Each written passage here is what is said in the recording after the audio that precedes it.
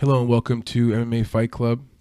In today's episode, we're going to be giving a full breakdown of UFC Fight Night Rozenstruik vs. Sakai, also known as UFC Vegas 28.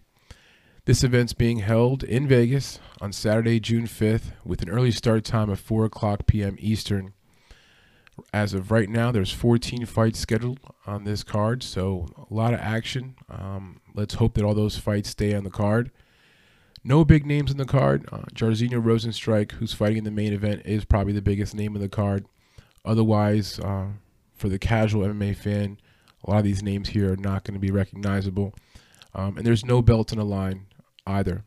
So we start the night off here with the first fight on the prelim card, which is going to be Claudio Puelles, the Peruvian, fighting the American Jordan Leavitt. And Jordan's coming in here with a lot of momentum. He's 8-0, just went ahead and earned his first victory in the UFC. A very decisive win. He got a first round knockout. He went ahead and picked up Matt Wiman, carried him across the ring, and slammed him on the ground within the first 20 seconds. So it was a very impressive win, his first UFC fight. So he's coming into this fight off of that win. Prior to the Matt Wiman victory, he went ahead and fought Flores in the Contender Series, got a first round choke submission. So like I said, he's coming in here with a lot of steam, but he's definitely unproven, right? He's only 8-0. He hasn't really fought any steep competition. And when you look at him fight, it's real clear he wants to get on the ground. He likes to grapple. He's got a good submission game. Whenever I saw him take a big hit or two, he was quick to take a single leg, double leg, which is good. That's high fighter IQ. He knows his wheelhouse. Only thing is, on that note, he doesn't seem to have a lot of striking power. Okay, so if he's striking, it's usually to set up a takedown or maybe even just to get some points. But, by now, if you've watched film on him and you know the kind of fighter he is, you can get in there and you could take a punch of his or two without worrying about really getting rocked. So you could take a few of his hits if you're looking to come in there and throw some shots. So if there's anything about his game that I see that's a big weakness, is his striking. He doesn't seem to be, hard striker, but on the ground seems to be, that's where he wants to be at. He seems to have good wrestling skills, good BJJ skills. I think he's a purple belt in BJJ, so very experienced fighter when it comes to that area of his game. But again, he's only 8-0, and this fight here is interesting because you gotta look at the fact that he's a minus 215, so he's quite a big favorite. And I guess if you're looking at that he's coming in here undefeated, he's one of the new UFC guys. He does have quite a personality. If you've got a chance to see him, he does like a jump split at the end of a few fights. He does this like flying celebration where he jumps up in the air and his coach holds him, and it's like a reference to Dirty Dancing, an old movie from the 80s. And I'm not questioning his sexuality at all, but if you didn't know, you think, okay, maybe the guy's, maybe he's gay, which is whatever, that's fine, no big deal. But that's not the case, actually. He's just having a baby, just expecting. His wife and him are expecting. So he's just, a guy having fun, big personality, and you got to like that. But I think there's a little bit of a rub there. I think, just all of that personality and stuff. And so because at minus 215 or so, that seems to be a little too much. I think this fight should be more of a pick'em. Now, talking about Puelles for a second here, this guy, the big knock on him is like he just hasn't fought very much. He's a very inactive fighter. So whereas, Jordan's been very active, this is like a 1.5 year layoff, okay, from his last fight. So he dominated in that fight, but it was a guy that wasn't very good. It looked like his, choice in that fight of victory was taking the guy down to the ground. He had a lot of takedowns, so it was very strong in the wrestling, area. But again, it wasn't a strong opponent. It was Mariano, and that was a 1.5 years ago. And then prior to that fight, he fought Silva in 2018. He won that fight via a 3rd round knee bar. I could say if you look at that fight, it wasn't like a lucky knee bar because he kept trying to get the knee bar even earlier in the fight. So, this is going to be his 3rd fight since 2016. So it's like, woo, that's like, what, you're 25 years old, fighting, 3 times every, every 5 years or something. That's just not going to cut it. So Now, I think there could be maybe one big factor that could have, I guess weighed into him not fighting as much.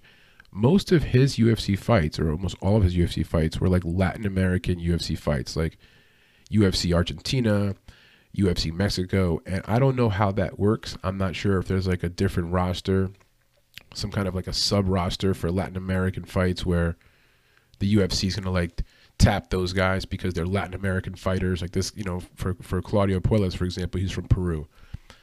So I don't know. I don't know if that's a factor, but there was some cancellations on his, on his recent schedule, which could have been a contributing factor. Either way, the year and a half layoff's a little scary. My thinking is, though, if you're looking at this from a betting perspective, like he could be an interesting dog. I'm going to side here with Levitt.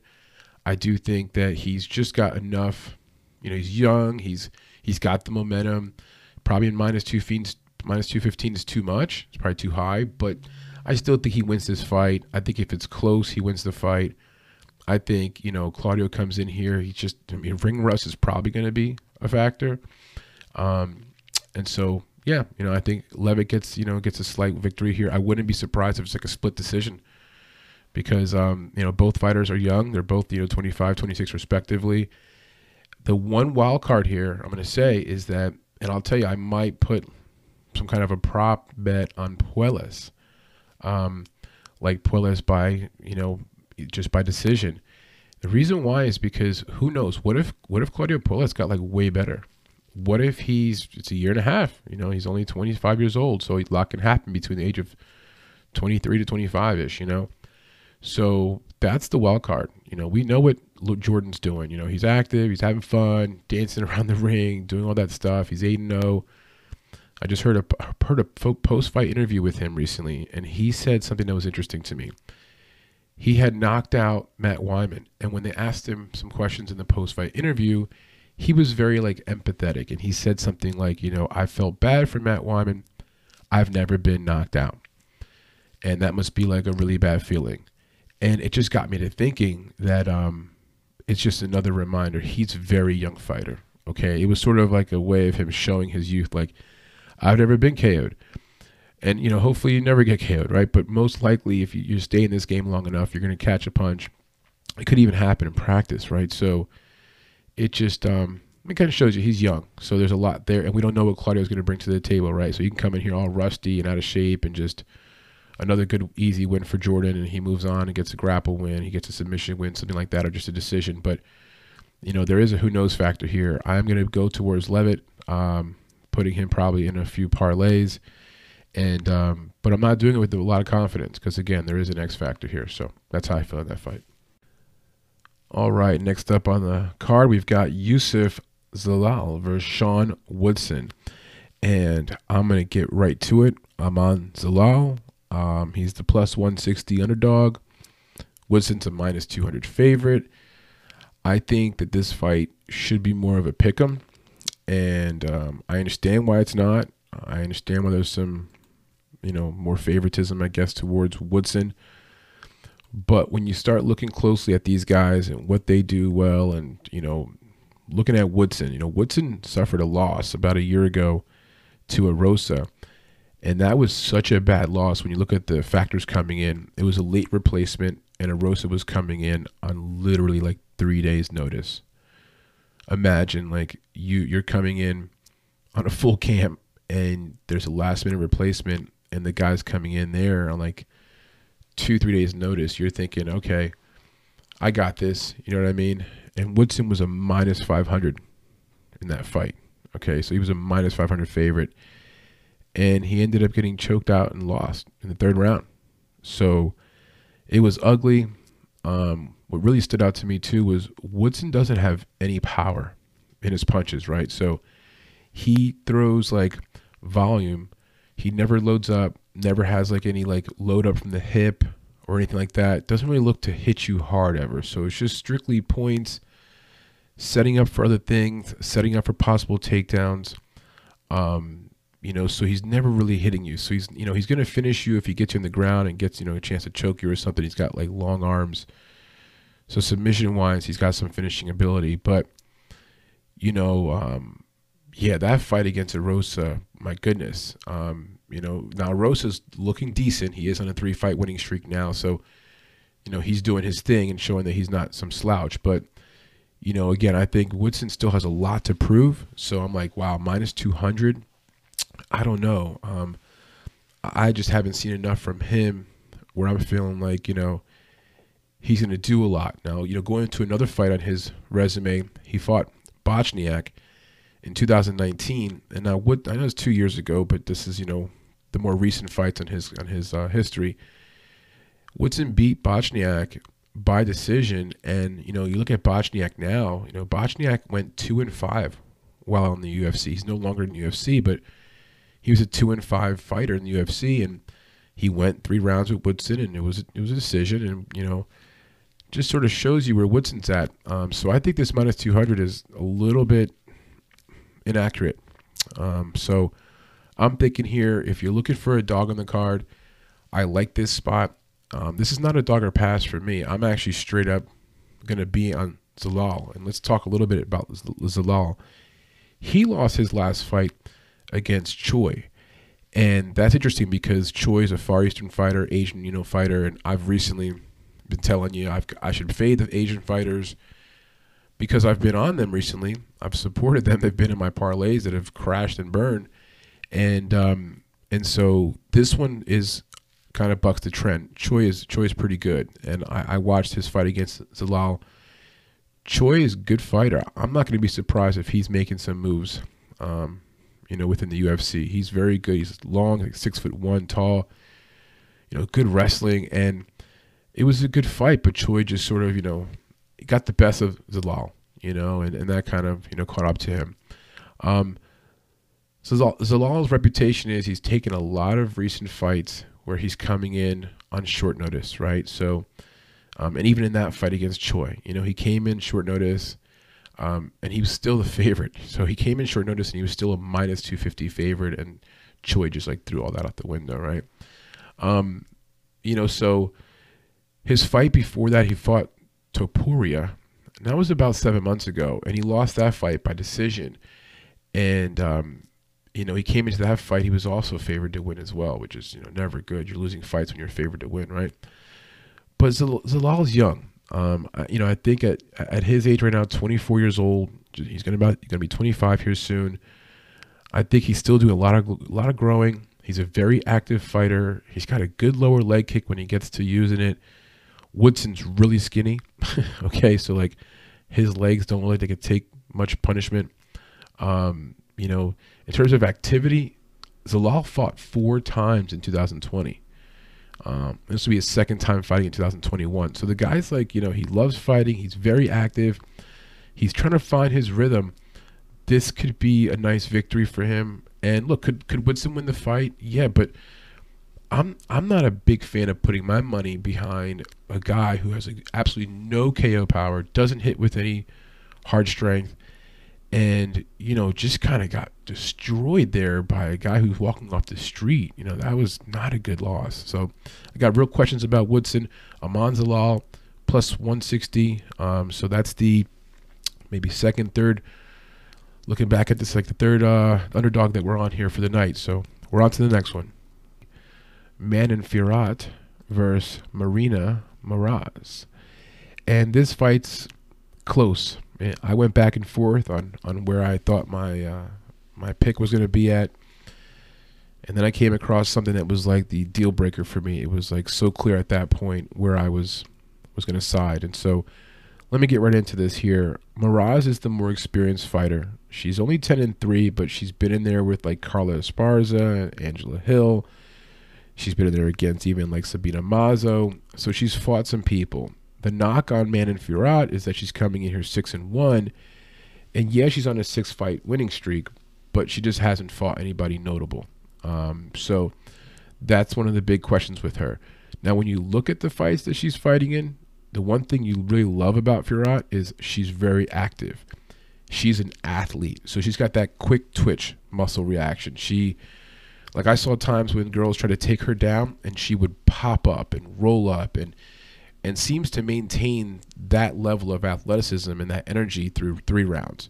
Her front kick game is excellent. She's going to kick you right in the stomach. She's going to kick you straight in the stomach.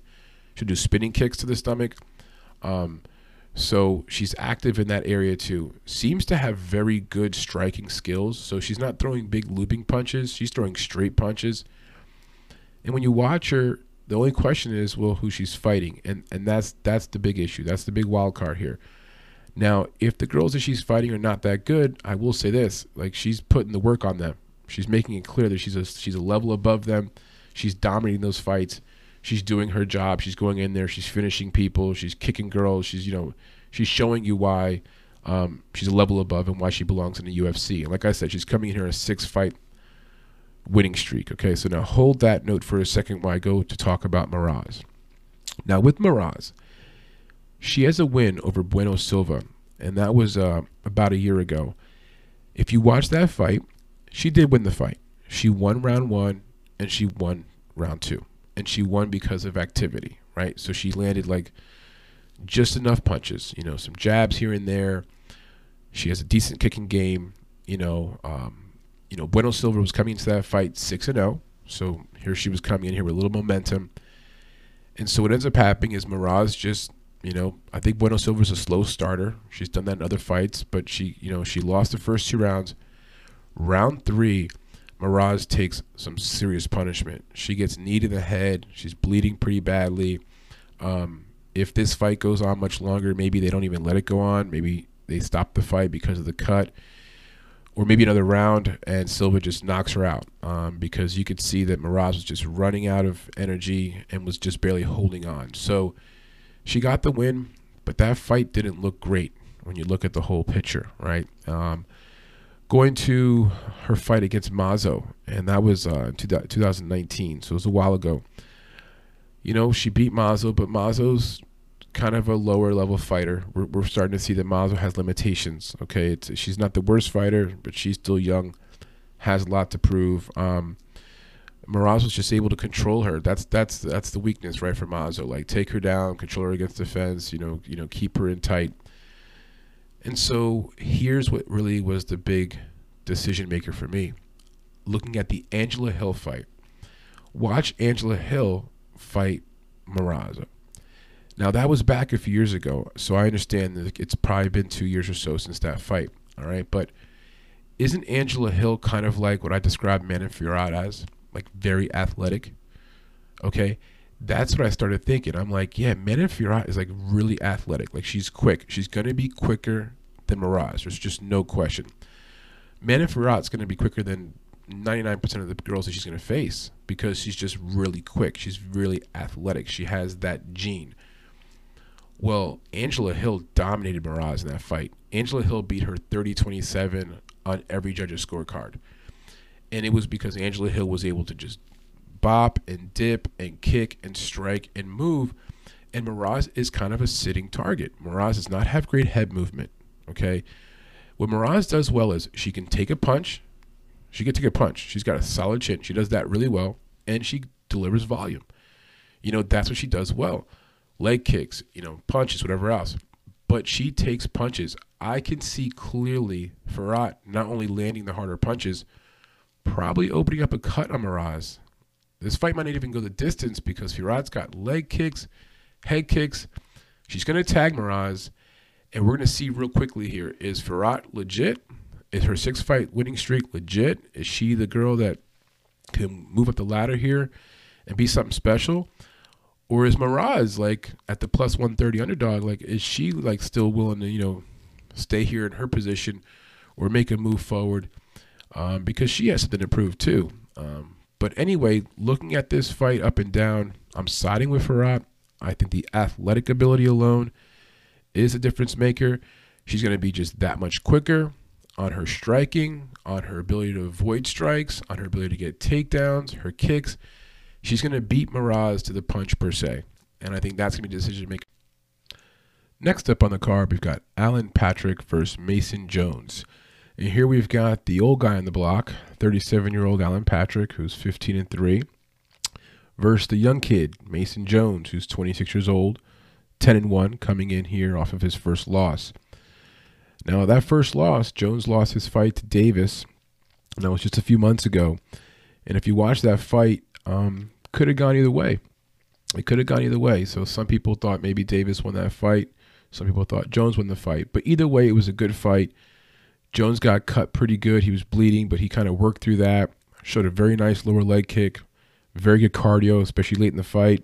I think that's where he's going to have a big edge here over Patrick. Unfortunately for Patrick, you know, he's had a decent career, but at 37, you know, he's going to be actually 38 here very soon, just a few months. I think this possibly could be it. May even be his last fight. You know, he's lost 3 of his last 6 fights. This would be 4 of 7 if he loses this fight. So it may be it for him here. I saw some serious cardio issues in his last few fights.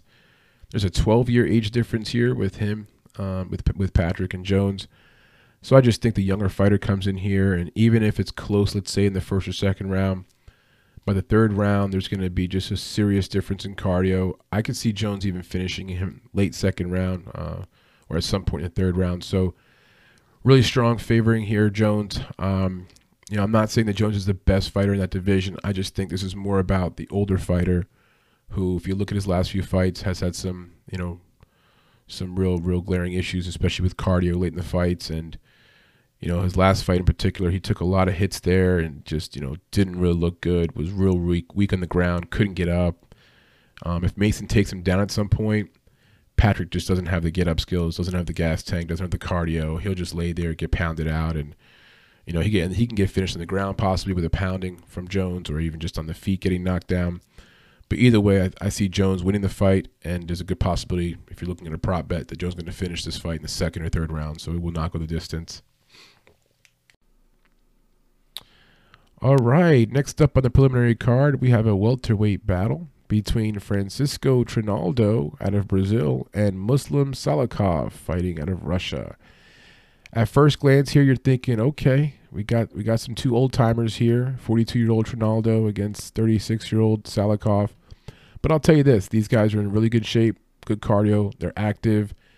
And though some people might think it's going to be a boring fight, I think this will be a decent fight. It's going to be a technical, maybe it's not a finish, but it's going to be a technical fight. These guys are going to work for 3 rounds. They're going to give you a good show, okay?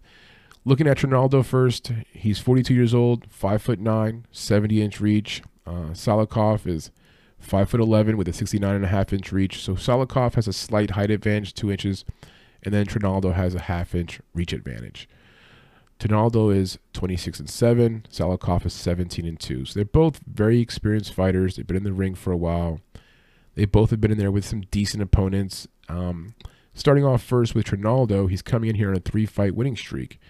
He beat Jay Herbert back in July of last year with an overhand right in the 3rd round. So he got a 3rd round finish. Prior to that, he got a decision win over John McDessie and a decision win over Bobby Green. So decent little run he's on here on a 3-fight winning streak for Trinaldo. Looking at those fights in particular, what really helped him to get those wins were his clinch advantage. Okay, so he's got a lot of strength, this guy. 42 years old, he's got that old man power, that man strength. He'll get you to the ground, he'll lay on you, he'll pressure, be heavy on top. So he knows how to get the clinch going. If you hit him hard on the feet, he will clinch and grab you. He'll bring the fight in close. He's got good survival instincts. And that's where I see an advantage in this fight. I think if he gets his hands on Muslim Salikhov, that's where he's going to have an advantage of owning the clinch control, getting back control, getting him on the ground, and owning those positions. So, again, Francisco coming in here in this fight on a 3-fight winning streak, doing okay. Looking to go 4-0 in his last 4 fights.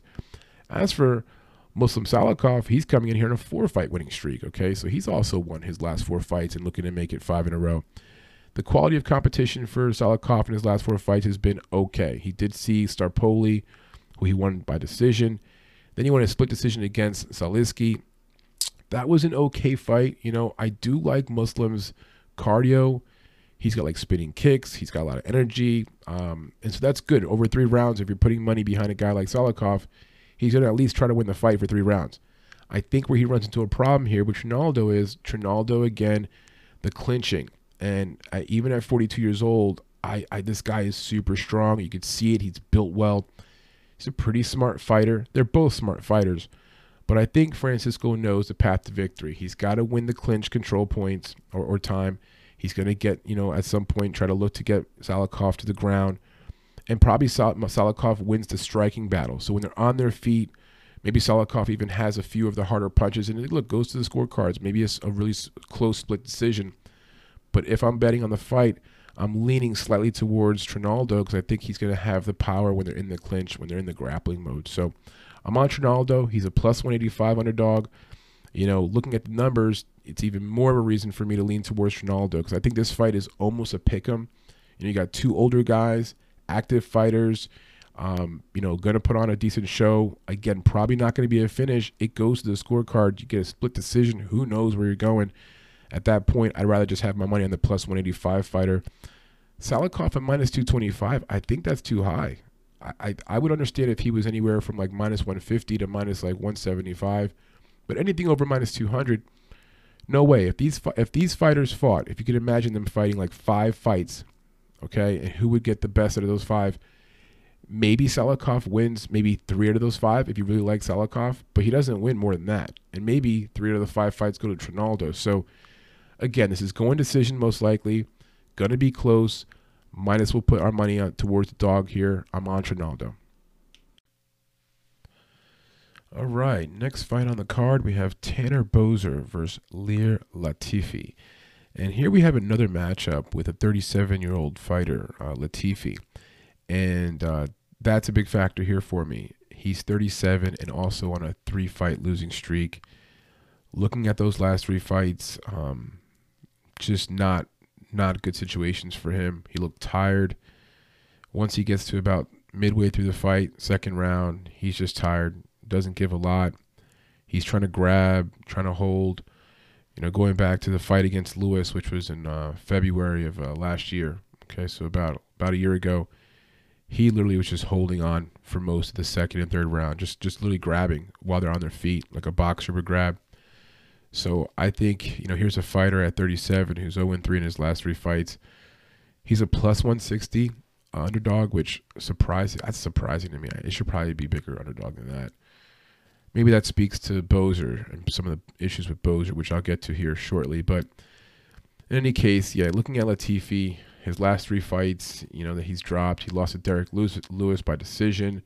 He lost to Volkan by a round 2 finish, a TKO.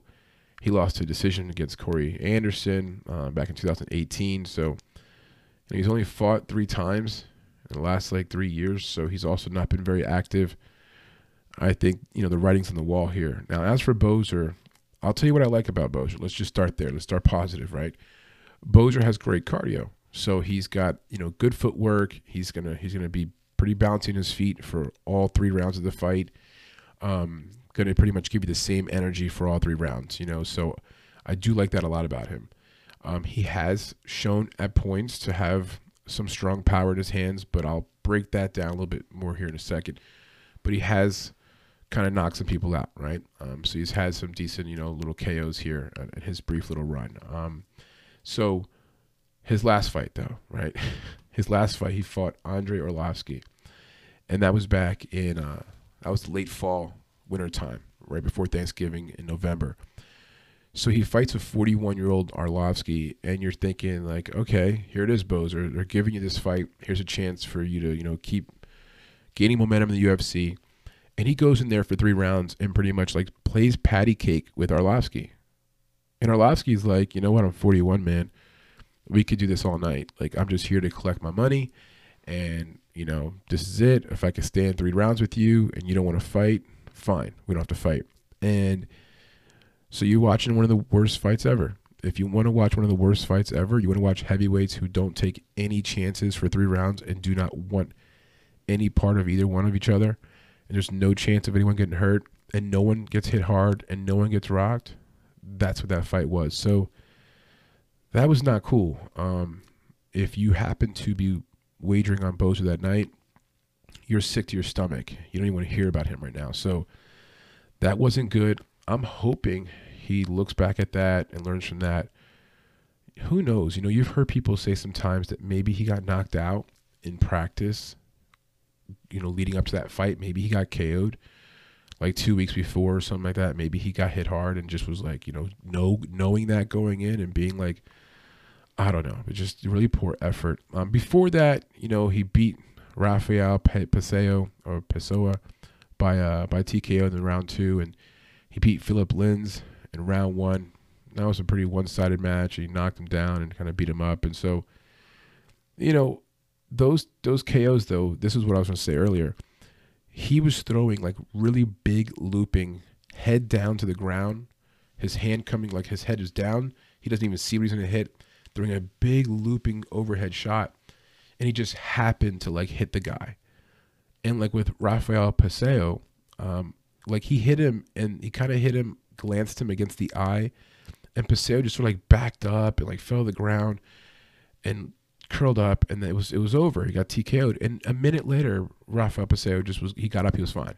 He just couldn't take that one punch. He just was uncomfortable, couldn't recover. He just showed that he wasn't a very good fighter.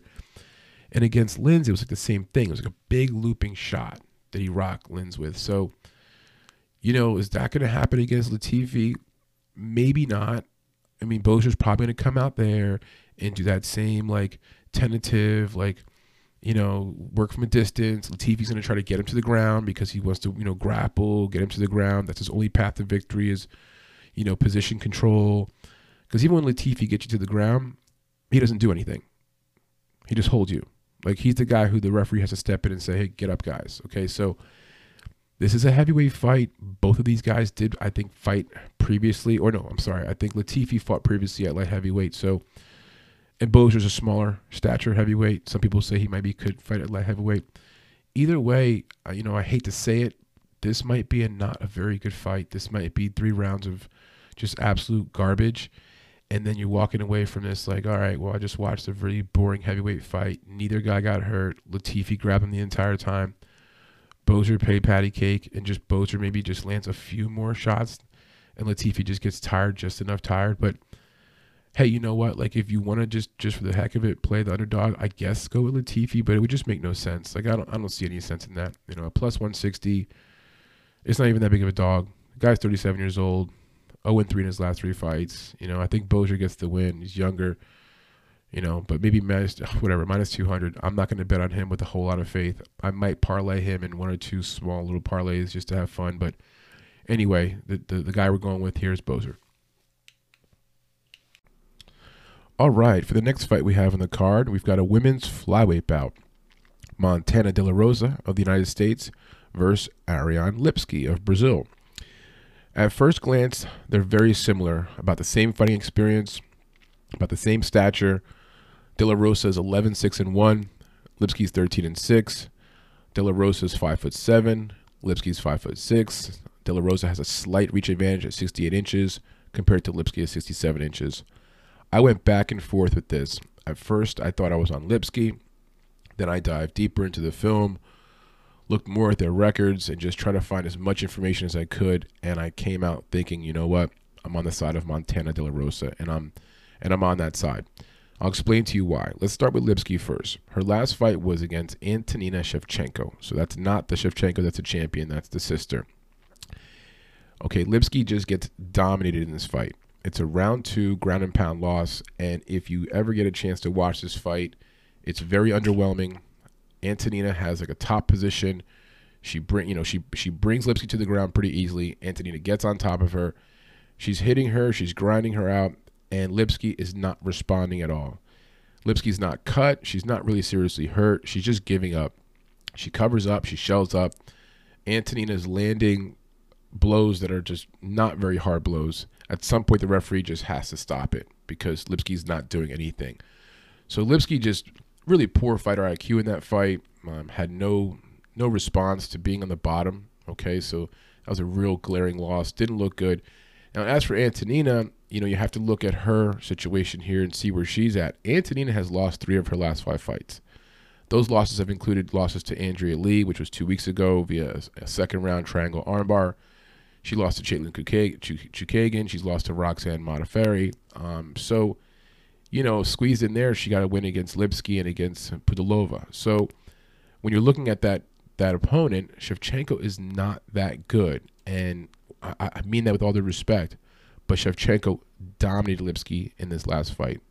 Now, going back to her prior fight, okay, Lipski fought Luana Carolina in the middle summer of 2020. So about last year, about a year ago there in July. If you know anything about Luana Carolina, she's a very underwhelming fighter. Doesn't bring a lot to the table. You know, I have a lot of questions about her overall ability, whether she's a UFC level fighter. If you watch this fight, it's sloppy. Lipski gives up positions several times. If Luana was any kind of quality of opponent, she would have taken advantage of it. But Lipski was sloppy, and Lipski just sort of falls on top of Carolina in a weird position and gets a knee bar. I've never seen a knee bar done that way. It was weird. I think it speaks again to Luana not being a very good fighter. And so Lipski gets that win. That was about a year ago, a knee bar. But I was not impressed. I was not impressed. And then her fight before that, which was all the way back in November of 2019, Lipski got a win against Isabella Padua. Again, not to be mean, but Padua is just not UFC level. Okay, so you start going back from there. Lipski has not fought anyone. Her biggest opponent she fought was Antonina Shevchenko, and she got dominated. Now, as a side note, if you look at the way that Ariane Lipski fights, if you actually look at her fights, she displays some of the lowest fighter IQ I have ever seen. She's a busy fighter, which is nice, but she makes really silly decisions. She gives up her back very, often. She gets out of position, doesn't get up in time when she has a window to get up. Just a lot of glaring issues. I don't even know how at first I was on the side of Lipski. I think it's because I was pretty low on Montana and I had questions about Montana. Let's talk about Montana De La Rosa first, and I'll sort of try to hit upon what my first big issues were with her. She's got one win in her last 4 fights. Okay, so at first I'm like, okay, that's not good. One win in the last 4 fights. And that one win is against Mara Borella back in February of 2020. Borella is not a very good fighter. Yeah, she's barely a UFC level fighter. So, that win was just not a quality win. Right before that, she lost via decision to Andrea Lee. Looking at that decision loss, maybe that decision loss is better than that win against Borella, right? Because Andrea Lee's doing well. So this speaks to one of the best qualities that Montana has. Montana has an excellent chin and she's very durable. It's hard to get her out of there. She's most likely going to take you to decision. In her last 4 fights, she's gone the distance. Okay, so this is like her thing. She's durable, pretty good cardio, very good chin. And so against Andrea Lee, she was able to go to the full distance and she lost via decision. Now going back to September of last year, September of 2020, she fought Viviane Araújo. And in that fight, she got punished. She took a lot of punches, but Araújo couldn't finish her. She lost the fight by decision. Viviane's a decent up-and-coming prospect. I know she just lost recently to Katlyn Chookagian, but Araújo's pretty good. That fight against Chookagian could have gone either way. I see Viviane hanging around for a while. So, again, that decision loss, not the worst in the world. It does sort of tell you where Montana's at, though. Montana's sort of a level around there or a level below. Then let's go to her last fight. This is the one that can make you either want to be on the side of Montana or not on the side of Montana. I chose to look at it as a fight that I think shows why Montana probably wins this fight against Lipski. She lost. She got a draw against Bueno Silva. And if you know anything about Bueno Silva, she's an up-and-coming prospect. She's 7-1-1. She's a pretty good fighter. Her problem is she starts fights off slow, whereas Montana is like a busy fighter. She's like another version of Katlyn Chookagian. She's throwing, she's punching, she's yelling, whatever.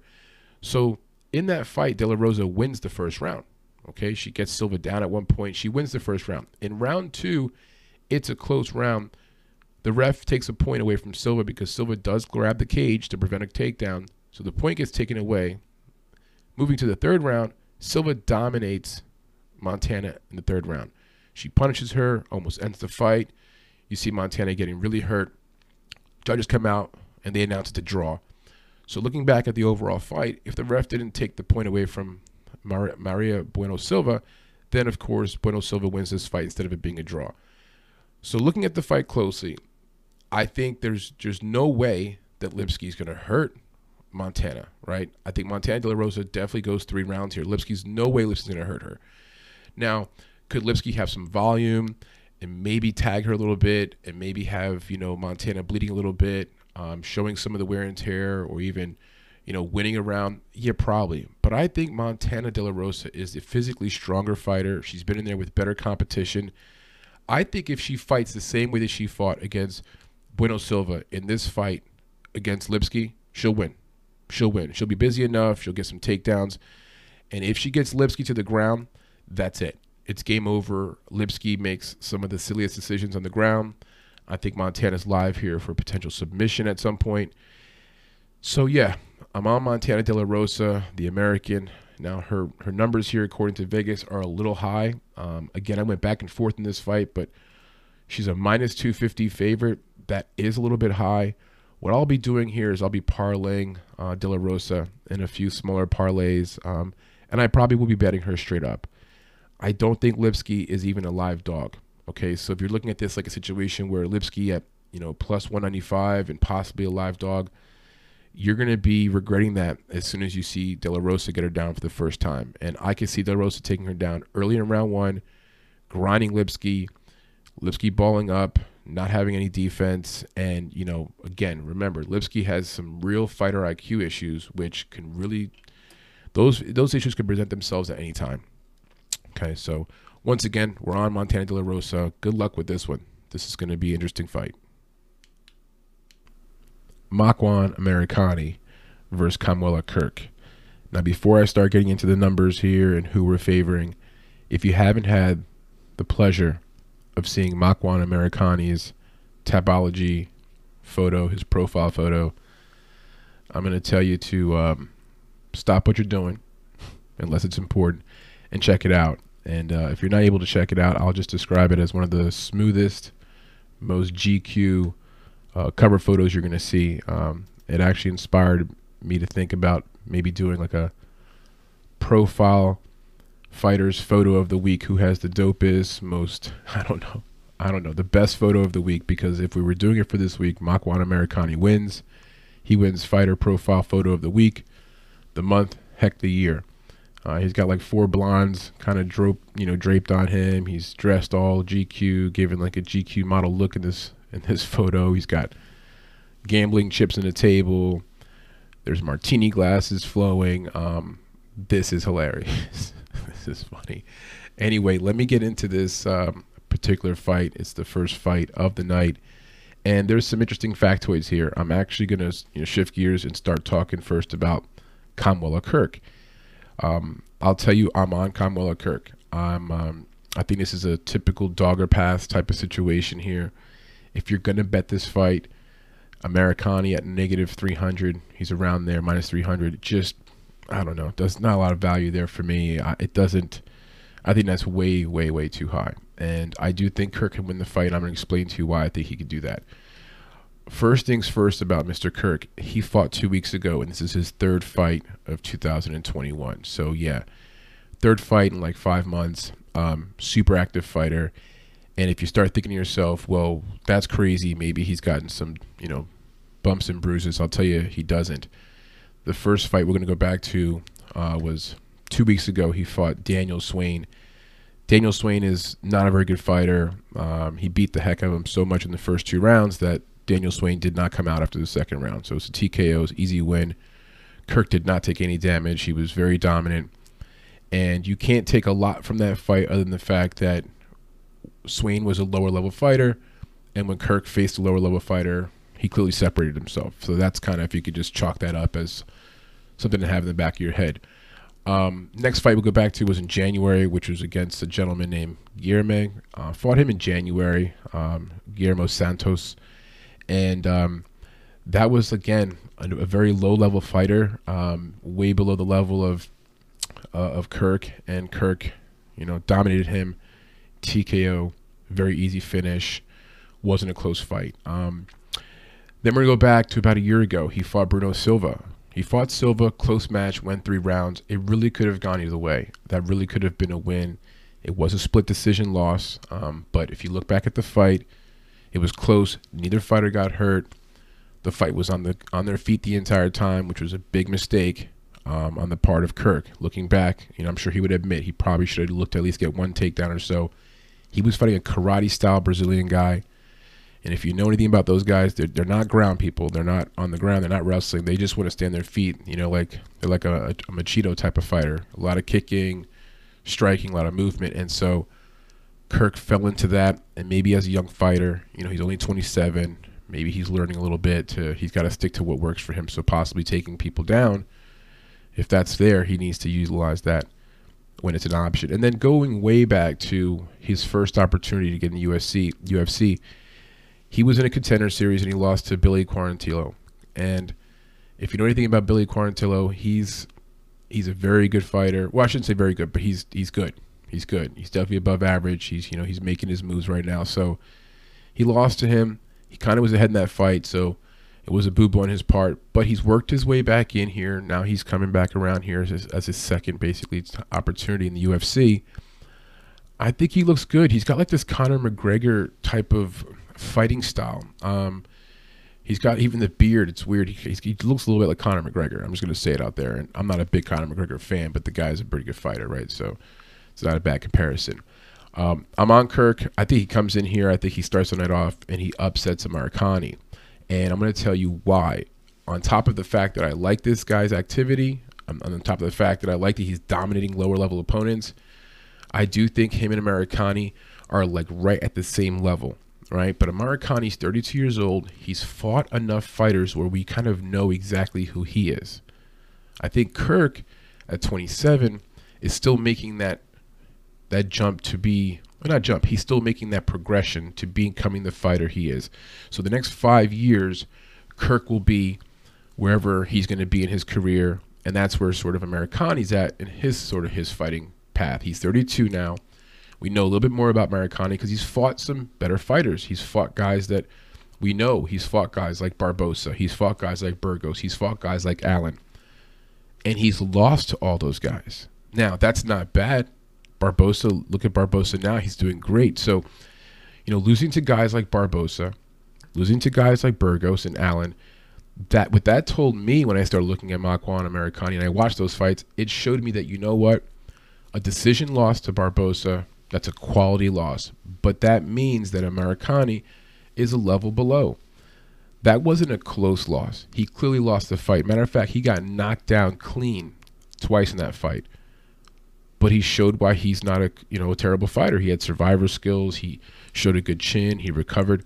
He's a prototypical gatekeeper in this division. He's a guy you could throw out there in front of any young guy. He's going to give a good fight. He's active.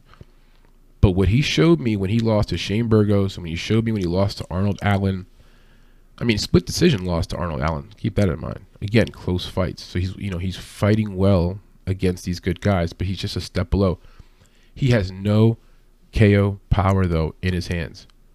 So when you have fought enough fights like he has fought, and we've seen Makwan Amirkhani fight some good guys, we can see when he wins a fight, it's by decision or it's usually by some kind of a submission. But he's not knocking anyone out. Now, does he have a knockout in his record, back in his record? Yeah, back maybe in 2015 or something like that. He's got a flying knee. He knocks someone out. But ultimately, if he's going to beat you, especially when we're getting at a higher level in this division, it's going to be a decision, okay, or a submission. I think he's fighting a very live dog here in Kirk. I think this fight, the numbers should be way closer. And if the numbers were closer, maybe I would be considering placing a wager more on Amirkhani.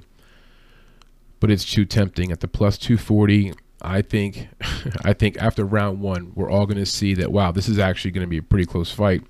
And if you were on Amirkhani, or if you were parlaying Amirkhani, you're like, oh my gosh, there goes my parlays right off the rip. So, I'm definitely not betting Amirkhani. I think this is a prototypical dogger pass. If you look at the fighter history, I think the only way you're on Amirkhani is because you're thinking to yourself, he's fought much better fighters. He's got much more experience. He's active. And that's it. But I think the experience is neutralized by an up-and-coming fighter who's, motivated. He knows this is an opportunity right here in front of him. If you watch some of his recent fights, he's hungry. This is his third fight this year. I don't know how else he could tell you that he wants to fight. He's active. He's motivated. It's only June. It's going to be June 5th. So it's likely he will fight maybe once or twice more again this year. That's crazy. But in any case, that also shows you how dominant he has been in his wins. So, all right, I'm going to say it again. We're on Kamela Kirk. Okay, the next fight on the main card is a middleweight bout featuring Tom Breeze of England against Antonio Araujo of Brazil. Now, Tom Breeze is 29 years old, 6'3", with a 73.5-inch reach. Araujo is 31 years old, same measurables, 6'3", with a 73.5-inch reach. Araujo's 9-4, and Tom Breeze is 12-3. So they have about the same octagon time experience. Let's go ahead and take a look first here at Tom Breeze. Breeze is coming off of a round 2 arm triangle choke loss to Amari Akhmedov. Now, Akhmedov is a decent fighter. He's 25-1. 20 meaning 20 wins, 5 losses, and 1 draw. He's by no means a top-level fighter, but he made Tom Breeze look terrible in this fight. He grinded Tom Breeze up on the ground. He had top position for most of the fight. Eventually, obviously, moved into a submission position and submitted Tom Breeze. So not a good look for Tom Breeze. Just not a good night for him, and so he gets the loss. The fight prior to that, Breeze beat KB Bueller, and I'm going to get right to the point. KB Bueller should not be the UFC. Not a good fighter. Just not good. He got a round 1 win. He hit KB Bueller with a pretty good shot. Pretty much, I mean, it was a jab. Okay, it was a jab. I mean, it was a nice hard jab, but you know that shows you how bad KB Bueller is. Tom Breeze jabs the guy goes down from a jab, and then Tom jumps on top of him, beats him. Nice looking win, but again, I don't know how quality of a win that is. And then before that, his prior MMA fight was against Brendan Allen, and he got finished in round 1 via ground and pound. So yeah, he got finished within the first 2 rounds in his last 4 fights. Lost a decision via points in a grappling bout against Frederick Vosgron. That was just a grappling bout. And the 1 win he has in the last 4 fights was against KB Bueller, which I don't know how valuable that win is. So that's Tom Breeze coming into this fight. If you look at those fights, you're going to see some awkward stuff. Tom Breeze, puts himself in bad positions, gives up his back a lot, doesn't make very good decisions overall in the ring, displays a lot of low fighter IQ. All right, let's talk a little bit about Antonio Araujo. His last fight is like a comedy. He literally fights a guy who's like 5'6". You heard what I said. He fights a guy who's 5'6", and Antonio Araujo is 6'3". So you can imagine what this looks like.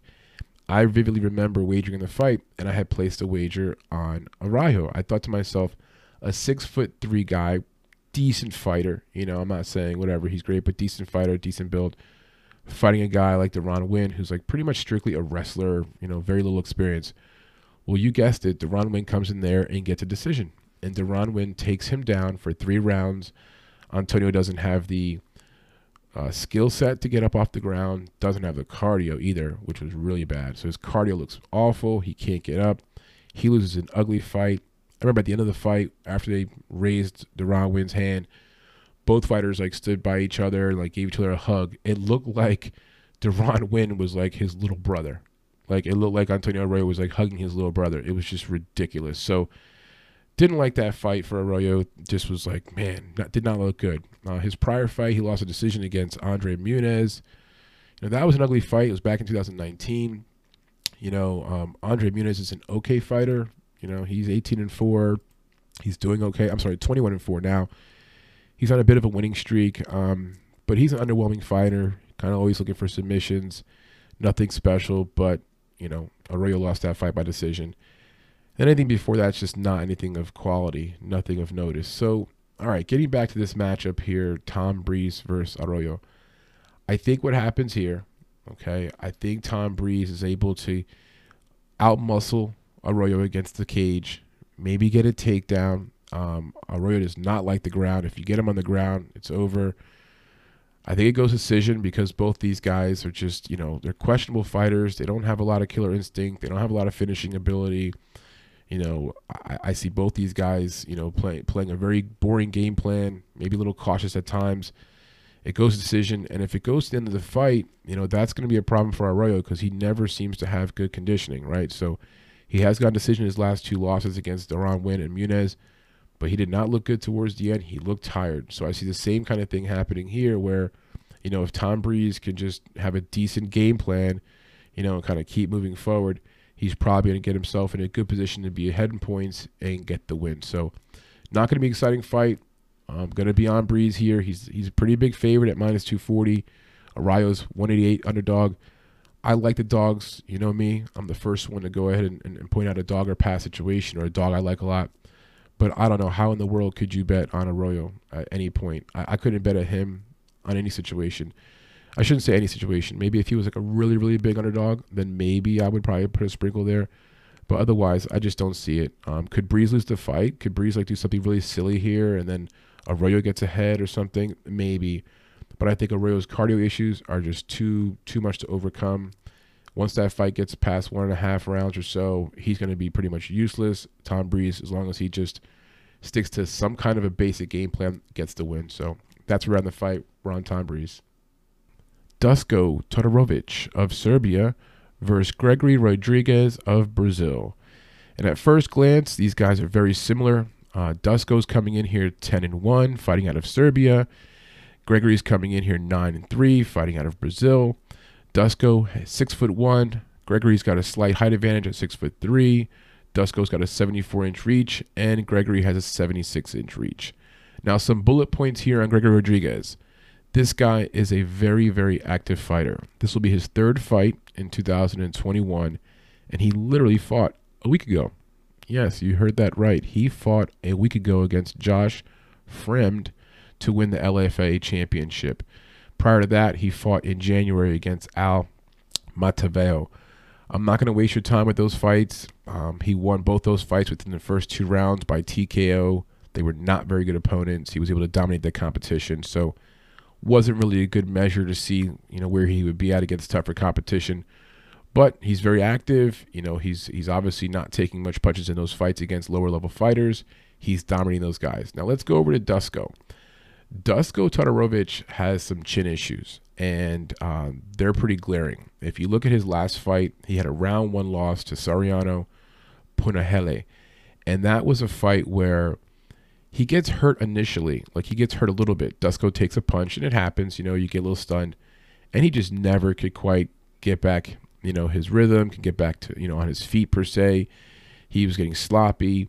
He's got a long neck, and his head just sort of really sticks up there and is like a big target. He doesn't do great on defense. His head movement is so. So, I thought that fight against Soriano displayed something that's going to be a real issue for him moving forward. Now, he hasn't fought a lot of competition, right? He's only 10-1, so that was his first loss. I think coming in here against Gregory Rodriguez, he's going to have some problems. Not only can Rodriguez possibly hurt him and clip him in terms of a punch, Rodriguez is built. This guy's like in really, really good shape. I think he can grab Dusko, get him up against the fence. I think he can manhandle him, bring him to the ground. 3 rounds at some point, he's probably going to hurt him. So, yeah, I'm on Rodriguez right here. Looking at the numbers, I think this is a free underdog gimme. Rodriguez is plus 140 against Todorovic, who's minus 177. I just think the numbers are wrong on this. One factor could be is that, Gregory's coming in here as, a last minute kind of thing, replacement, whatever the case may be. Look, I think Gregory is a decent fighter. I'm not saying he's the best fighter in the world, but he's a decent fighter. He's very, very strong. If you look at some of his prior fights, this guy is built. He's in good shape. He's strong. And again, Dusko's got, we already know his kryptonite. He cannot take a punch. If you hit him in the head, you hit him one time good, he gets sloppy. He gets all over the place. So, yeah, got Gregory here as an underdog, and Santiago Ponzinibbio out of Argentina fighting Miguel Baeza of the United States. Santiago is 27-4, 34 years old, 6 feet tall with a 73-inch reach. Baeza out of the United States is 28 years old, 6'2", with a 74.5-inch reach. Now, I do want to highlight the age real quick. 34 years old versus 28. That's not the biggest difference in the world. But when you consider that Santiago has fought 20, 30, 31 fights in his career, okay? He's fought a lot of fights. He's 27-4. He's coming off of a recent loss to Jinliang Li, and that was a bad loss. He lost in round 1. It was a left hook. He just got a little caught off guard.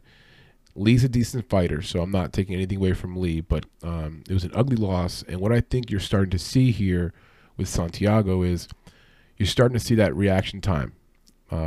diminish. And I think that's one of the big things that goes. Like Tony Ferguson recently, watching his fights, like, Cowboy Cerrone, it's the chin is one of the factors. Of course, the chin is one of the big factors, but it's also reaction time. When they were younger, they were seeing that punch, they were seeing that kick quicker, they were able to react, they were able to brace themselves or make a block or do something. Now that punch is getting through guard or that kick is getting through and hitting them. And that's what I saw when I watched the fight against Lee. Now, on top of that, another big issue with Santiago is he's fought like 3 fights in the last, 4 years or so. And I'm not kidding. Like, he fought Mike Perry in 2017, and he beat Mike Perry by decision. That was a nice win, probably one of the biggest wins in his entire resume. After that fight, he fought Neil Magny in 2018. He won that fight as well, probably his second biggest win on his resume. And then he didn't fight again for 3 years. Okay, he had some injuries and whatnot. He comes back, he fights Jingliang Li in January of this year and just get left hooked, looks out of place, doesn't look good. Looks like maybe his 3-year layoff was not good for him and maybe the sport has passed him by. Now here comes on in Miguel Baeza. Now, from a lot of intensive purposes, when you look at Miguel Baeza, he's impressive. He's coming in here with a lot of momentum. He's 28 years old. He's 10-0. And so, he's got the steam, right? He's got the momentum. But he hasn't fought anybody, okay? Like, I want to emphasize, he has not fought anyone. Now, I'm going to look closely at the last 2 fights. He fought Sato back in November of last year, Takashi Sato. Sato's an okay fighter, nothing very impressive. Japanese fighter. He's 16-4. He's lost 2 of his last 3 fights. He lost to Bilal Muhammad and he lost to Baeza. So, he's okay. The only good thing there for Baeza is that he went out there and he dominated, right? Round 2, triangle choke. He got Sato out of there. Easy night for him. The fight before that is what really gives me some pause on Baeza. He fought Matt Brown. And you look first at the fight and you're like, oh, round 2, left hook. He wins the fight. Pretty light work, right? Look at Matt Brown. Matt Brown's 22-18. Yeah, dude's fought 40 fights and he's like 50-50. And okay, so like if you look at Matt Brown has lost 1, 2, 3, 4, 5 of his last 7 fights, okay? So he's like just barely hanging on to whatever career he's having, okay? And when you look at the Baeza fight versus Matt Brown, there's a moment in the first round where Baeza gets hurt. He gets hurt. He looks tired. You're like, uh-oh, what's going on here? And so it happens, and you're kind of like, you're wondering what's going on here because at one point he's beating up Matt Brown. Baeza lands a few shots. He looks good. And then there's just like a cardio dump. He looks tired. He takes a few shots. He's trying to block the shots, but he's like not really moving his head. So he's doing that thing where he's like holding his hand up. He's trying to block the shots on his feet, but he's not doing a good job. And Matt Brown is landing elbows and like cracking him. And 22-18, Matt Brown is looking good. Like this first round is now turning into a really close first round. They go to the corner. They come out. Baeza comes out and he's able to catch him. The rest between rounds was big for Baeza. He comes out and he kind of squares up, gets his stuff together, and goes ahead and catches Matt Brown and TKOs him, and all's well ends well, right? All I'm saying is I saw a cardio issue there with Baeza. I didn't like it. It was a little scary. He's only 10-0. He's still very immature in the ring, like in terms of like having, no experience. When I say immature, I don't mean like he's being like a little kid. I just mean that he doesn't have the ring experience. He needs time in the ring. I need to see more from him before I can bet on him with a lot of confidence. But in this fight right here, I think he's quick enough. He's powerful enough, and Santiago is just old enough that he has the advantage. So I'm going to go with Baeza here. He's a slight favorite at -134, and that's probably about right. Though I am betting with some confidence. I do think that he has enough here. Like even if he gets a tiny bit tired at some point, or maybe takes a punch, I feel like he's strong enough, young enough, and hopefully he's been preparing, well enough for this fight that he can come in here, continue to make another step forward. So I'm on Baeza at the -134. I'll be on him as an individual pick to wager on him. I'll be on him as a parlay pick. In terms of a prop, a KO prop for Baeza is not a bad idea. I could definitely see him, knocking out Santiago. This might be it for Santiago. Maybe a bad knockout loss for him might, send him out of the UFC, might make him reconsider fighting moving forward. So that's where we're at. All right, next up on the card, we've got a middleweight bout. Roman Dielitsa from Georgia versus Laureano Starpoli of Argentina. Now, let's start off with Roman Dielitsa. He's 8-1. He's coming in here off of a loss where he fought recently against Trevin Giles. Now, if you saw that fight,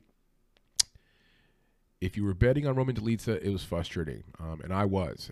I thought Dielitsa won the fight, so it was weird. You know, I thought he had some ground control opportunities that were there that looked good, but the judges saw it differently, and they sided with Trevin Giles. So that was Roman Dielitsa's first loss. And I will say this, you know, one of the biggest issues with Dielitsa, it's one of the issues preventing him from maybe taking the jump to the next level, his fighter IQ. At times, like he will leave a position for a submission, and obviously that's a phrase, right? You don't take submission over position. You got to keep your position. In this fight, at one point he was on top of Trevin Giles, like physically standing over him, and instead he just falls back and goes for like a heel hook.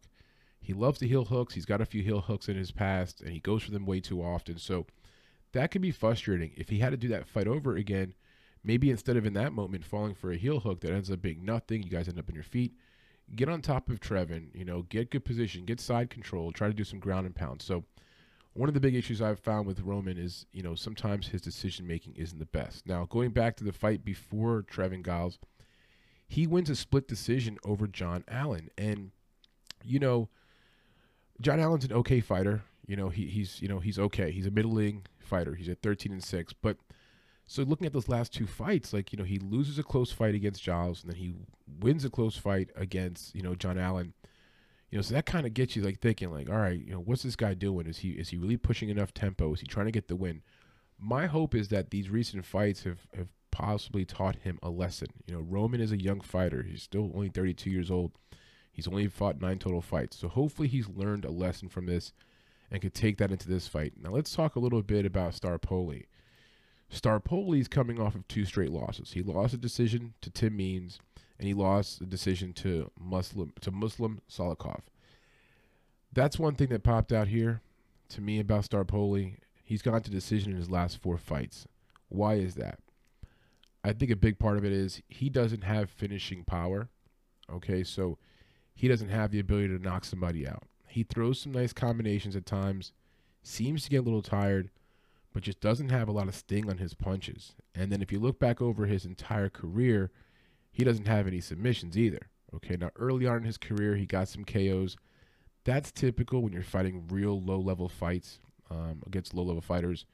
He has not fought anyone super notable. Tim Means was the first guy that he fought that was notable, and Tim pretty much walked through him, took whatever Starpoli was throwing, but threw harder shots back at Starpoli.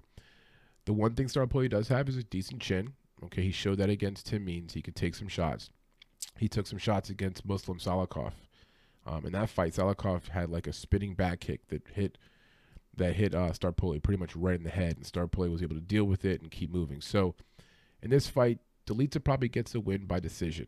He's going to probably take Starpoli down a few times, do some silly things, go for some heel hooks, which he shouldn't be doing, but eventually will win the fight by position control and being able to take him to the ground.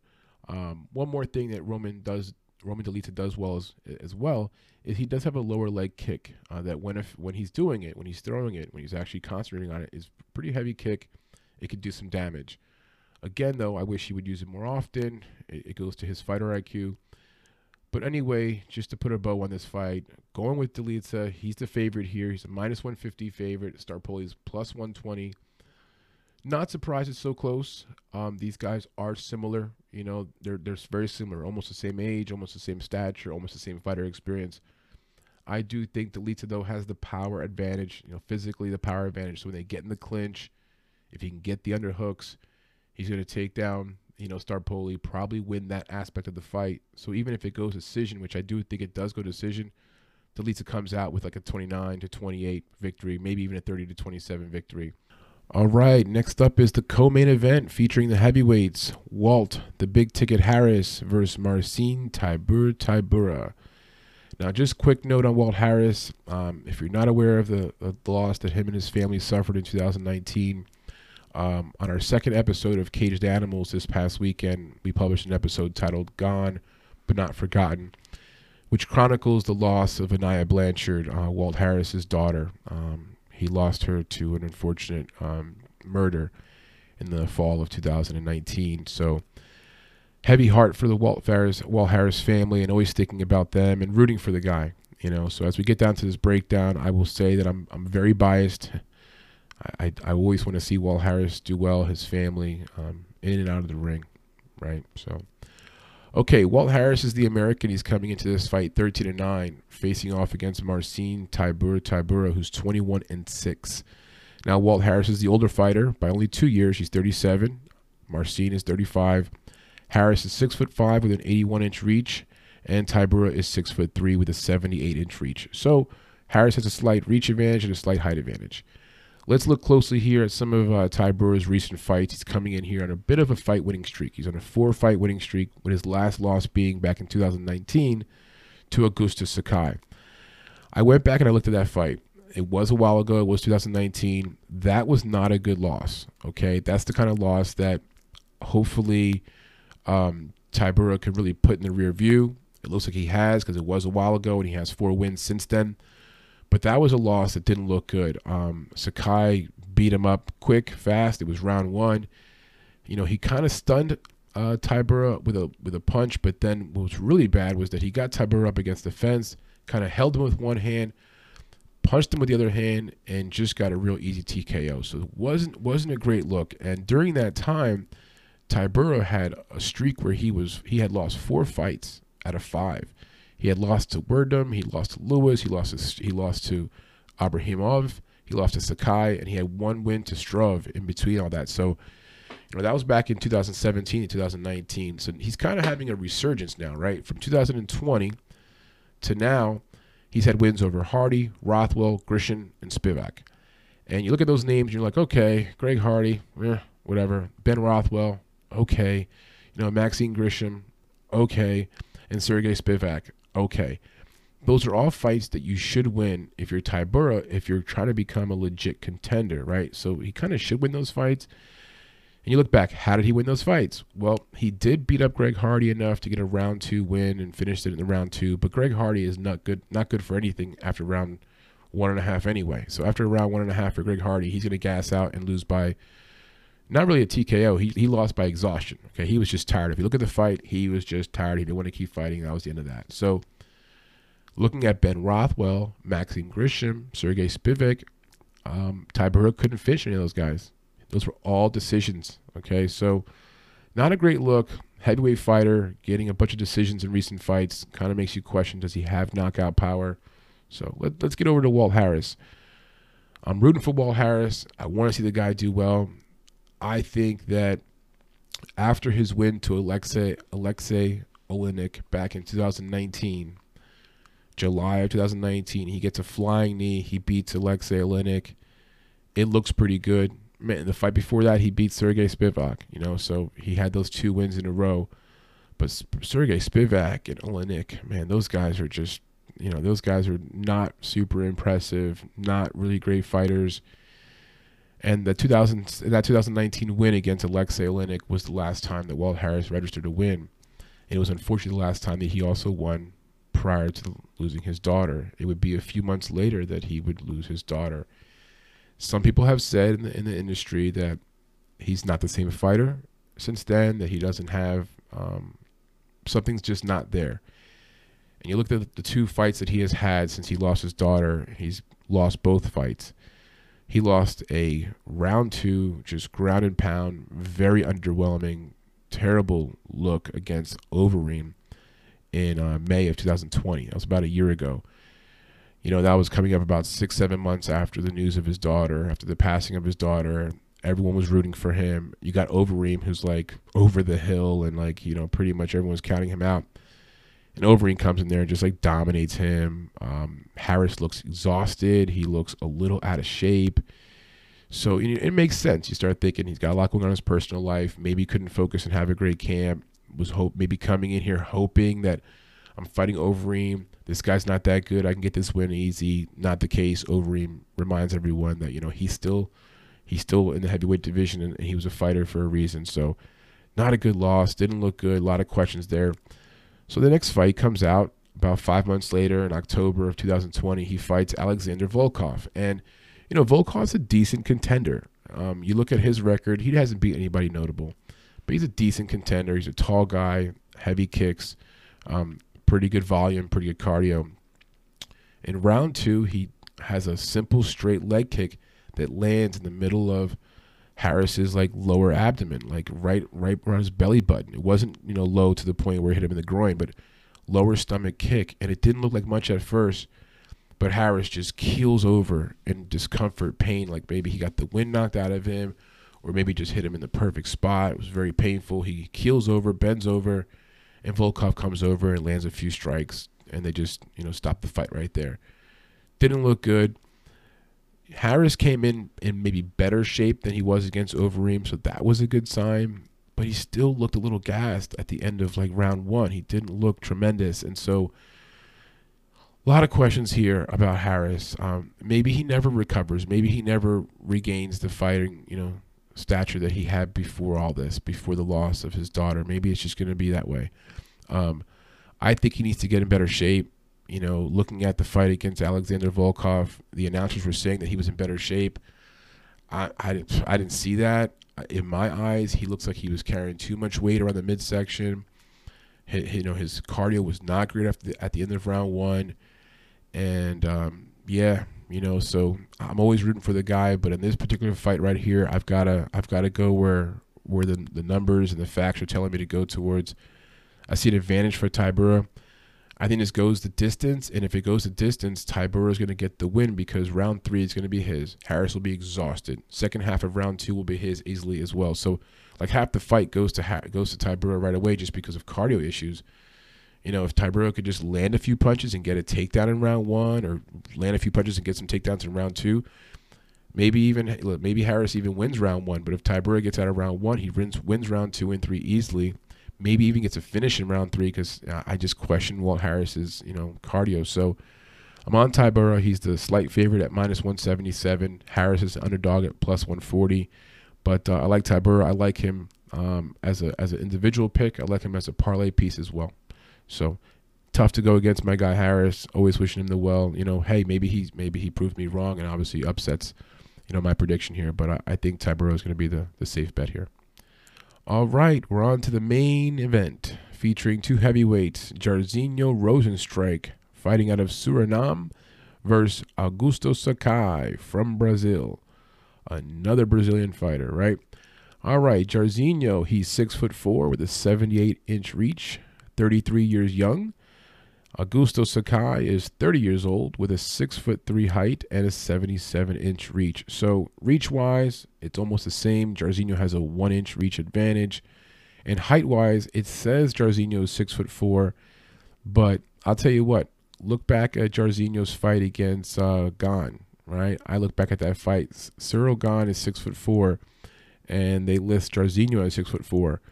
Well, when you watch the fight, Ciryl Gane is 3 inches taller than Jairzinho. So I don't think Jairzinho is 6'4". Just saying. I don't think it's a big deal, but just saying.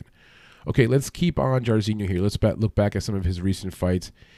Okay, he went ahead and lost to Ciryl Gane by decision, and that fight was just boring. That was a 5-round heavyweight fight, and you got that right. It went to decision. 5 rounds of boring heavyweight action, or lack thereof. I thought Jairzinho just didn't show any push of tempo, did not want to create any action. He was constantly looking for a counterpunch, looking for that typical one punch to do some damage. Now, he was never hurt. Jairzinho was never hurt. Ciryl Gane never did anything special. Gane just got ahead in points, got a takedown, did the right things to get ahead in points, but never had any killer instinct either. So it was 5 rounds of lackluster heavyweight action. I didn't really learn a lot from Jairzinho in that fight, other than the fact that he needs to know when to push tempo. He needs to understand, hey, it's round 3, we're halfway through the fight, I haven't won a round. I need to use my power, I need to push some tempo here. So that was not a great experience. Maybe he came in too cautious. Maybe he thought he was ahead for some reason in the fight. But yeah, very underwhelming performance. The fight prior to that, which was in August of last year, he fought Junior Dos Santos, and he knocked him out in round 2 with a hook. Santos is past his prime. His reaction time is down. It was a nice win for Jairzinho, but a win that he should have gotten. And look, Junior Dos Santos is going to get knocked out by any decent heavyweight at this point in his career. So, okay win for him, but nothing that was super impressive. It's what he should have done. And the way he treated Dos Santos and the way he walked down Dos Santos is the way he should have gone at Gane. He didn't do it. Now, those two fights, the one thing that came out to me was that Jairzinho has a tendency to start off very, very slow.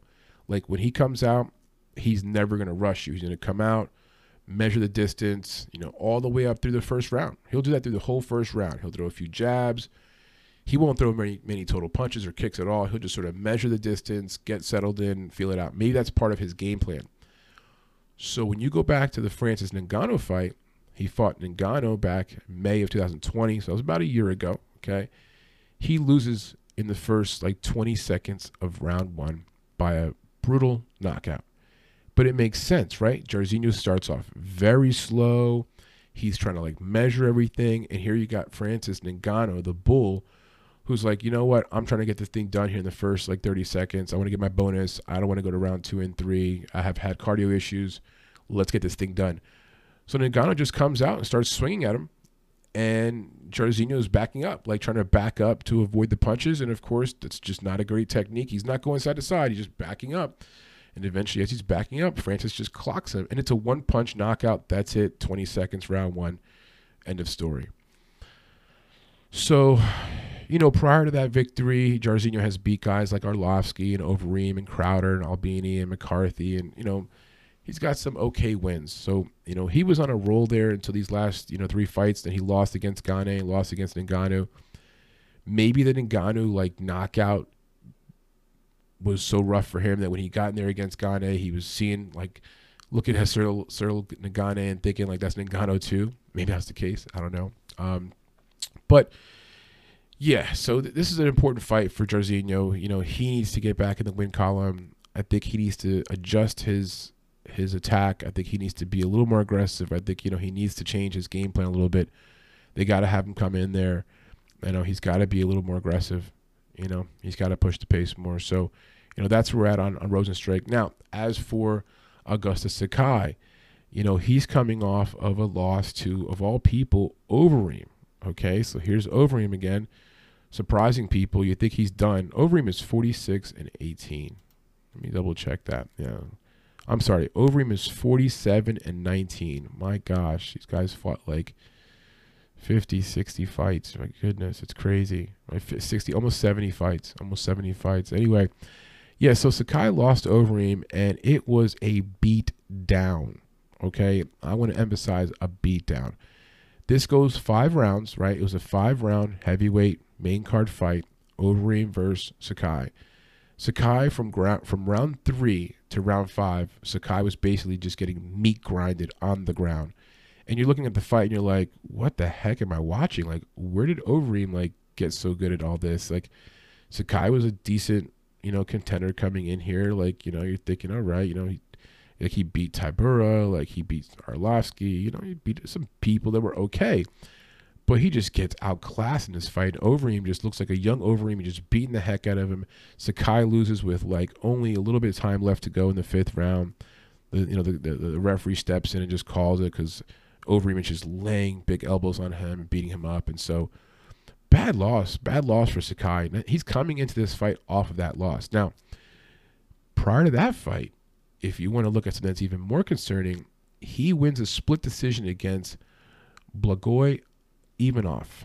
And I'm not trying to take any shots at Blagoy. The dude's came within inches of his life, was stabbed and robbed and hospitalized and had to almost died. The guy's got an interesting story. But Blagoy Ivanov is not quite top level UFC, top shelf heavyweight material. And Sakai beat him by a split decision. So, Blagoy was able to get Sakai to the ground. He was able to get him to the ground and pretty easily. And from there, he earned some points, got some position control. So it was a very underwhelming decision win for Sakai, who, Sakai is a decision type of heavyweight champ, or heavyweight fighter, which is not a good look. You're a heavyweight. You got to have some more power in your punches. You can't be going decision. But that's the most usual path to victory for Sakai. Now, prior to the Blagoy fight, he's got the Marcin Tybura fight. If you're on Sakai and you're a Sakai supporter, you're maybe wagering on him, you're a fan, you're pointing to that Marcin Tybura fight and you're saying, look here, he's got power. He knocked him out. Round 1, domination. Tybura right now is like coming out on a four fight winning streak himself. He looks pretty good. But watching that fight, I think what happens there sometimes there's a flash in the pan. It was a little fluky. I think Tybura just thought he could take a punch or two that he couldn't take, got out of position. Sakai, hey, good for him. Killer instinct, jumped on it, finished him. But maybe that was a wake-up call for Tybura. Maybe he's now, learned from that experience. And when you look at the rest of the resume for Sakai, he doesn't have a lot of finishes by KO. Okay, that's not really his thing. What he does have is a lot of going almost the full distance of the fight or going to decision or split decisions and things like that. So I question his power. I don't think he has great power. I definitely don't think he's good on the ground. Now, this fight, fortunately for him, probably stays on the feet because Jairzinho wants to stay on his feet. That's his preferred, point of attack. And for Sakai, same thing. Here's where I side significantly towards Jairzinho, and here's where I think he gets the win. I think from a lot of standpoints, it's somewhat equal, like in terms of their experience, some of their weaknesses. They're both a little weak on the ground, but the one area that's not even close is KO power. Rozenstruik has a gigantic advantage in KO power. Now, will Sakai throw more punches? Yeah. Will Sakai maybe even throw more leg kicks? Absolutely. Rozenstruik has a good leg kick too. But this is a 5-round fight. Sakai is going to have to survive for 5 rounds. I don't see that happening. I think within that 25 minutes, within that 5 rounds, Rozenstruik catches him at least one time, and one time enough where Sakai will fully buckle and maybe a one-shot KO or just enough to then have Rozenstruik jump on top of him and get a TKO. So that's my prediction with this fight. I've got Rozenstruik by TKO. It could be in the first round. It's not like it has to be late 4th or 5th round. Sakai doesn't necessarily have bad cardio. This could happen at any point in the fight. Jairzinho's got pretty good cardio himself. He measures his energy level. He's always looking for that punch. He wants to counter. He's going to be looking for that opportunity from the first minute the bell rings to the last bell. He's going to be live for someone who's going to knock out Sakai. I see him knocking him out. I just don't know when it's going to happen, but I'm on Rozenstruik. At -130, I think this is a little bit of a steal. Reminds me of the Ngannou fight. When Ngannou fought Stipe Miocic the second time, the numbers were like this. I remember Ngannou was like a very slight favorite. I kept thinking to myself, like, it's a 5-round fight. Like, I know Ngannou's got questionable cardio, but like, as long as he's in that ring for 5 rounds with Ngannou, at any point Ngannou could just hit him with a punch. I think this is the same scenario. I think Jairzinho is live to KO him at any point in the fight. If it was a 3-round fight, maybe I would give Sakai a little bit more of a chance to win this fight. But 5 rounds, 25 minutes, no chance Sakai could survive that long without taking a really, really big strike. And when he does, and it's coming from a guy like Jairzinho who's got a lot of power in his hands, I think it'll be too much for Sakai. I think he loses by TKO. But it should be an exciting fight. It's going to be heavyweights.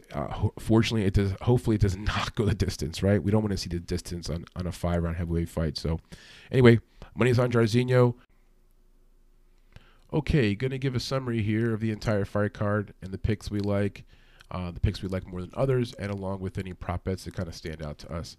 I'm going to start with the main card and work my way back down to the prelims. So, Rozenstruik versus Sakai. I'm on Rozenstruik to win this fight, and he's one of the bets that I really feel most confident about. So straight up money line bet, -130, Rozenstruik. I like that position. It's one of my most confident positions of the entire card. In terms of a prop bet for this fight, I do not believe it goes the distance, so I think it's an under here for this fight, and I do see Rozenstruik ending the fight via TKO. It's a 5-round fight, 25 minutes. At some point, I think he catches Sakai, so for a prop bet here, I do like Rozenstruik to get a TKO. Moving down to the co-main event, Tybura versus Harris. I'm on Tybura here to win the fight, and Tybura has good cardio. Harris, questionable cardio, so there's a chance there that Tybura can squeak out a TKO. So I do not believe it goes a distance. I think the TKO prop is a good bet there on Tybura, and I think also the money line bet, straight up bet on Tybura minus 177 is a good position to take. Moving down to Delita versus Starpoli. I'm on Delita to win the fight by decision, so decision bet there for Delita is a good prop bet. I do think it goes a distance. Minus 150 money line, good bet there for Delita. Moving down to Baeza versus Ponzinibbio. This is the second fight of the night that I'm very, very strong about in terms of a straight-up bet. Confidence in winning in terms of Baeza. I think Baeza wins this fight. Minus 134, straight-up money line bet's good. Not so sure how he does it. He's got a lot of power, so, you know, and Ponzinibbio's shown some chin issues recently, so possibly a prop bet at a TKO for Baeza. But I say the best way to just bet this fight is just to bet Baeza straight up money line minus 134, and I'm very confident. This is the second very, very confident pick of the night that I have on this card. Moving down to Todorovic versus Rodriguez. First dog here for us that we're going to take. We like Rodriguez here at plus 140. I think that Todorovic has some chin issues. We talked a lot about it here in the breakdown. So on Rodriguez right here to get the win. No prop bets here, just Rodriguez at plus 140 to win the fight. Think it's a good value here. Move down to the last fight here of the main card, or I'm sorry, first fight of the main card. It would be Tom Breeze versus Arroyo. Not very confident on this bet, but we're on Breeze to win the fight. A lot of questions here about fighter IQ on both guys, but you know, at minus 240, not a lot of value. Probably not going to want to bet this fight too much. I don't even know how I would bet it. Maybe a parlay, not with a lot of confidence, but we're on Breeze to win the fight. Moving down to the prelim, Americani and Kirk is the main fight of the prelim fight, and we discussed it earlier. You know, we joked around about Americani's profile picture, but minus 300 is just way too much to pay to see if you can get a win there. I think a dog or pass is a good position to take here. Kirk is not a terrible fighter at plus 240, so we're going dog or pass there. If we're going to take any bets here, it's going to be on Kirk.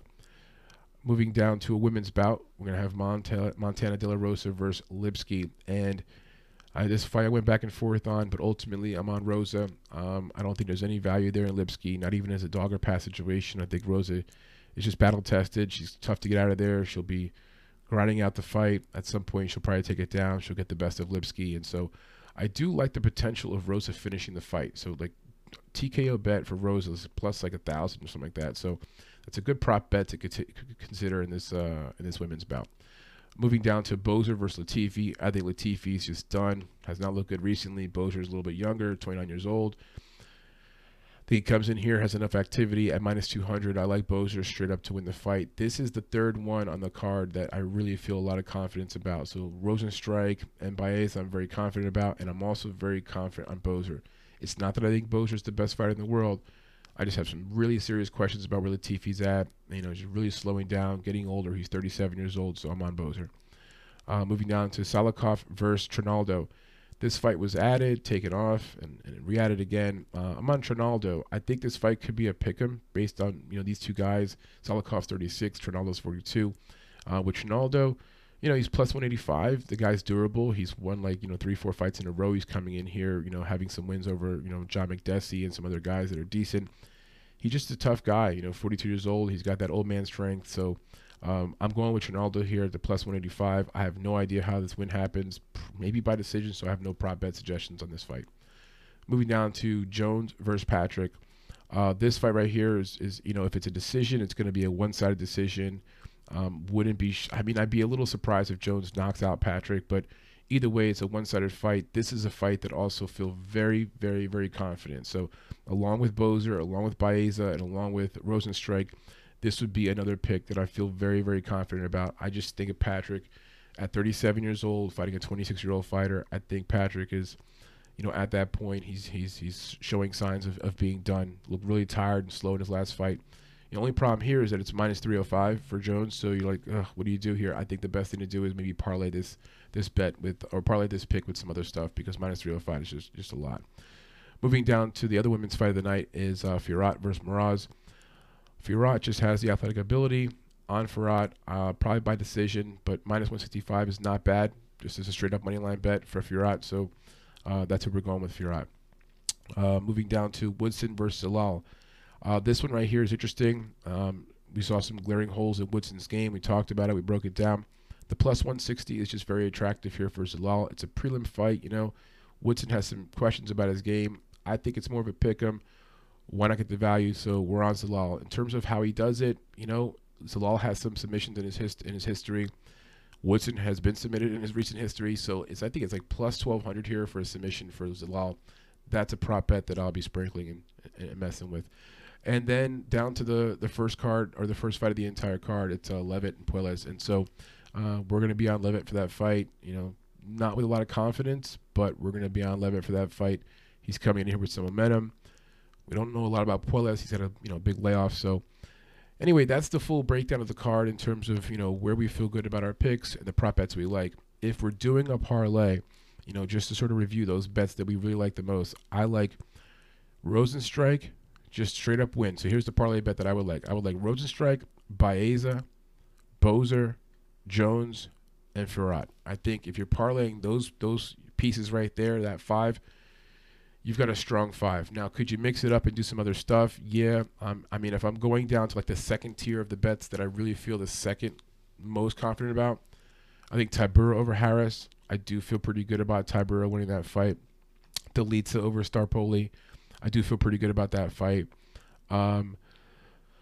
Rodriguez over Todorovic. I'll tell you what, yeah, Todorovic, the big glaring issues there. So that plus 140, that's probably my favorite dog of the night. That's the favorite dog of the night, because in terms of my other dogs, I'm taking Kirk as a dog or pass over Americani, but it's a dog or pass situation, not doing a lot of confidence. You know what I mean? And with Zalal, same kind of thing. Like, I'm taking that bet there at plus 160, not with a ton of confidence, and same thing with Trinaldo.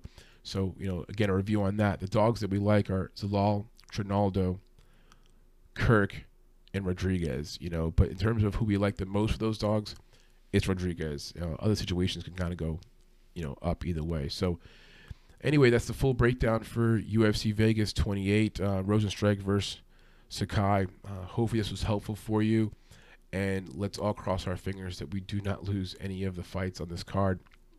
Like we said, there's 13 fights or 14 fights in the card, which is really awesome. And for the UFC fans out there like myself, I can't get enough. We're coming off of a weekend where we didn't have any UFC, so we're all going to be like scratching, hopefully to get our fix in. So anyway, we also have some other stuff coming up this week as well. I believe we also have Bellator and some other stuff going on too. So it'll be a good week after coming off of a weekend where we didn't have anything, just to sort of lock back in and enjoy some MMA action. So anyway, thanks for listening. Hopefully this was helpful for you guys to get ready for the event, and we'll do our recap on Saturday night right after the fight. We'll have our whole full recap. It'll be within 30-40 minutes of the end of the fight. I'll be on. I'll do the whole recap of the fight. We'll go over our card. We'll see what we got right, what we got wrong, and hopefully we're counting a lot of dubs and not a lot of L's, right? All right, take care. Good luck, guys.